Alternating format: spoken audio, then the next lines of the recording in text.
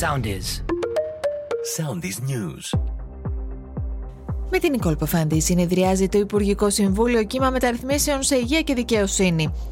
Ένα ακόμη εφιαλτικό βράδυ πέρασαν κάτοικοι πυροσβέστες και εθελοντές στον Εύρο, καθώς συνεχίζεται η μάχη με την πύρινη λέλαπα, εξαιρετικά κρίσιμη η κατάσταση στην ευρύτερη περιοχή του Σουφλίου. Ο Πρωθυπουργός παρέθεσε δείπνο εργασία στο Μέγαρο Μαξίμου στην Πρωθυπουργό της Ιταλίας, Τζόρτζια Μελόνι. Έμφαση δόθηκε στην ενεργειακή συνεργασία των δύο χωρών. Ασθενής σκότωσε 63χρονη γυναίκα στην ψυχιατρική κλινική της Κέρκυρας. Παρέμβαση Ιερώνυμου για τις νέες ταυτότητες, να έχουμε εμπιστοσύνη στην Εκκλησία και να μην δρούμε παρορμητικά, είπε. Τροχαίο σοκ σημειώθηκε το μεσημέρι της Πέμπτης στην παλιά παραλιακή, όταν αυτοκίνητο με μεγάλη ταχύτητα ξέφυγε τις πορείες του και παρέσυρε 30χρονη πεζή.